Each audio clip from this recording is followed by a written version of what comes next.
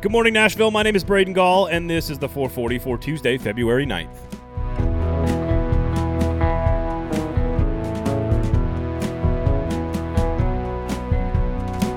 Today on the show, two professional sports teams in the state of Tennessee lose on Monday night, and we welcome Mike Herndon from Broadway Sports Media to give us a master's degree in Titans capology. How are the Titans going to address a lower salary cap and still sign free agents to fill needs on this roster? The 440 is brought to you every single morning by the Kingston Group, Nashville's locally owned custom home and remodeling firm. Have I told you guys how much I love the Kingston Group? Listen, I'm a nerd. I like planning. I like data. I like information. I like stats. I like yards per play. You guys know me and how much I like all that stuff. Well, when you're building a house or making a huge financial decision like a remodel, where you're going to spend a lot of money and a lot of time and a lot of effort trying to figure things out, why stress out about it? Let somebody else do the stressing for you. This is where the Kingston Group comes in with their process. It's all about alignment. It's about their thoughtful, proven game plan, which is going to be totally fleshed out on the front end. Their design team is in-house like very few firms in Nashville so that there's no miscommunications along the way. And making sure that that process delivers the product that you, the client, have in your mind, your vision for what your home is going to be. It's really not all that complicated. It's called doing good work for people you care about. Check out the website, buildkg.com. That's buildkg.com. With the Super Bowl behind us, the NFL is officially into the offseason, and for the Titans, that means a lot of math for Jon Robinson. The salary cap is coming way down this offseason, and it's going to pinch a lot of teams in the NFL. On paper, right now, the Titans don't have much cap space, have nearly half a dozen quality in-house free agents to deal with, and at least one glaring hole to plug at outside linebacker in some way, shape, or form outside of the team. So let's get to some of that math we've been talking about. How can the Titans address their personnel needs with a salary cap that is dropping and very little space left on the books? Well, the situation may not be as dire as it looks on paper. Let's bring in Mike Herndon from Broadway Sports Media and host of the Football and Other F Words podcast to prioritize in-house free agent targets and explain how the Titans can free up more than enough cap space to address their needs this offseason. The one thing that I think everybody always kind of jumps to first is cutting players. You know, there's Malcolm Butler, there's Adam Humphries, there's Kenny Vaccaro, who are all kind of cut candidates if they wanted to shave a few million here or there. But, you know, that obviously creates an additional hole in the roster. The bigger numbers really are available through restructures. So this is a mechanism in the cap that teams like the Eagles and Saints have used for years and years and years to kind of kick the can down the road. And in general, it's used by teams that are in what they consider a Super Bowl window and want to maximize that window while they've got it and know that they're going to have to at some point probably blow things up down the road. Now, this year's a little bit different with the cap going in reverse and declining a little bit. A lot of teams, I think, are going to be doing this and trying to kick cap hits down to 2022, 2023. So what the Titans can do basically is we'll take Derrick Henry's contract, for example, because it's nice, even round numbers. He's got a $10.5 million salary for the 2021 season. That salary plus his signing bonus makes up his cap hit. $3 million per year is his cap charge for his signing bonus. You can't do anything about that. That's money spent. It's locked in, done. But his salary can be adjusted and converted into a roster bonus. So that number's about $1 million for Derrick Henry. If they wanted to take his salary all the way down to $1 million and turn the rest of it into a roster bonus, they can take that roster bonus money and spread it over the final 3 years of his deal. So basically, your cap charge for Derrick Henry would go from $13.5 million total to about $7.1 million total. So you're getting about $6 million right off the top. And that's a deal that Henry's going to be willing to make because it puts cash in his pocket right away. He's not waiting on game checks. He's getting $10 million in a check right now. It's a deal that's a win for him. It's a deal that's a win for the team. The only downside really is that his cap charge in 2022, 2023 goes up, but you expect the cap to go up with it. So it creates some wiggle room.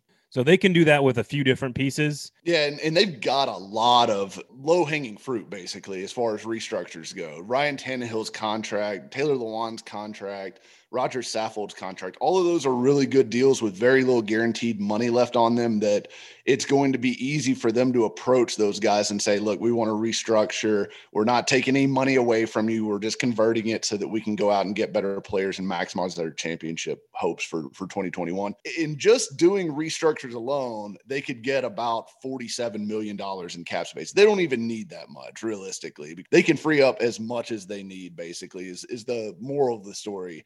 So how do you prioritize the in-house names? I suppose that's Clowney, King, Daquan Jones, Jonnu Smith, Corey Davis, Jayon Brown.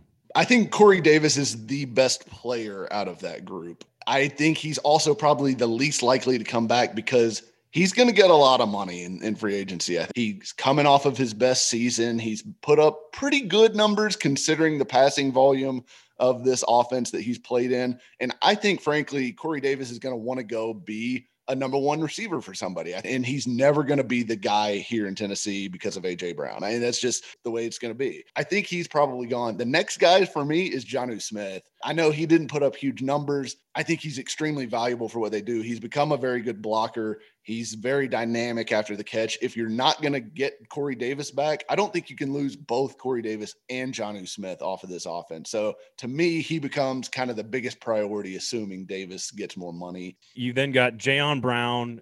I think, to me, it's Clowney's gone, even though he's the cheapest piece potentially.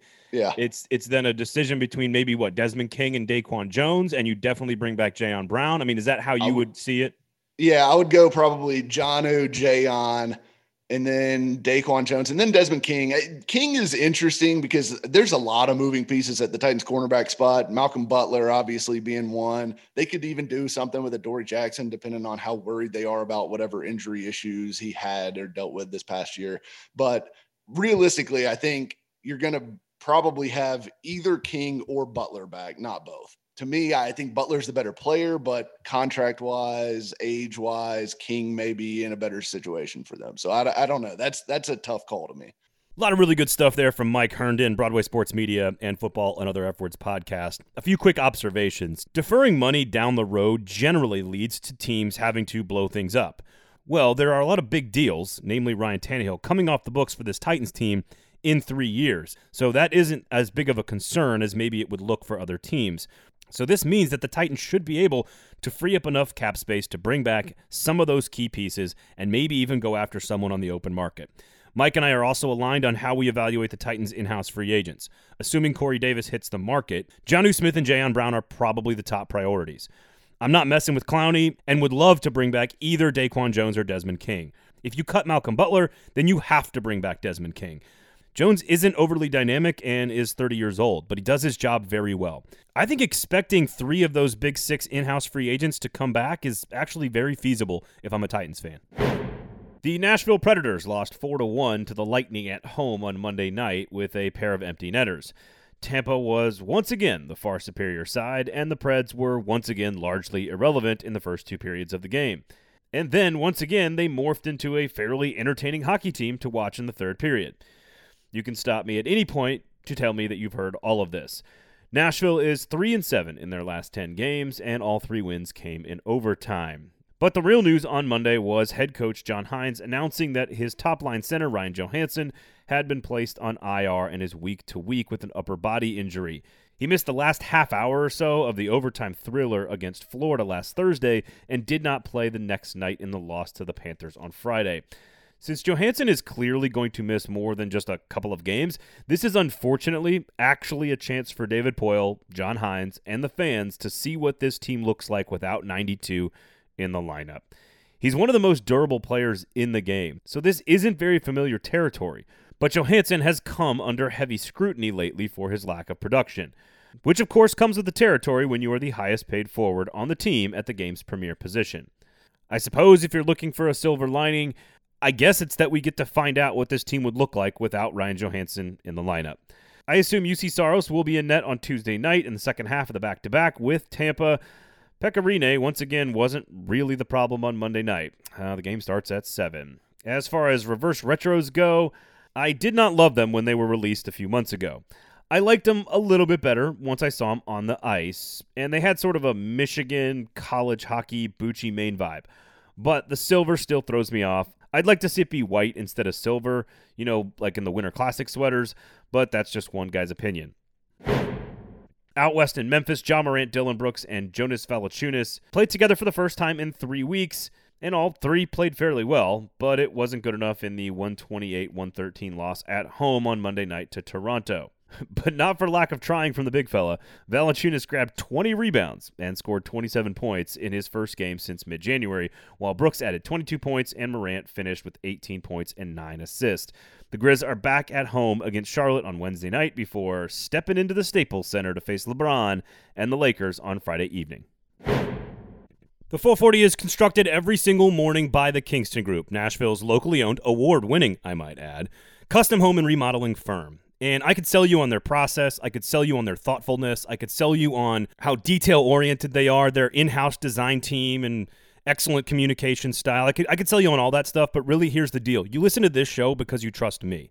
And I would never sell you on a product. I would never put anybody on this platform that didn't care about their clients the way we care about you, the audience.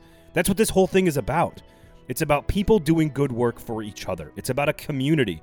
And the Kingston Group is Nashville. It is locally owned, and they have been doing this for over a decade in a way that has built trust with their clients. It is a partnership between you and the Kingston Group to try to find the best way to deliver you the home you've always envisioned for your family. Just go check out their work. You decide for yourself. BuildKG.com is the website, BuildKG.com. The 440 is a production of 440 Media, written and produced by Braden Gall, music by William Tyler.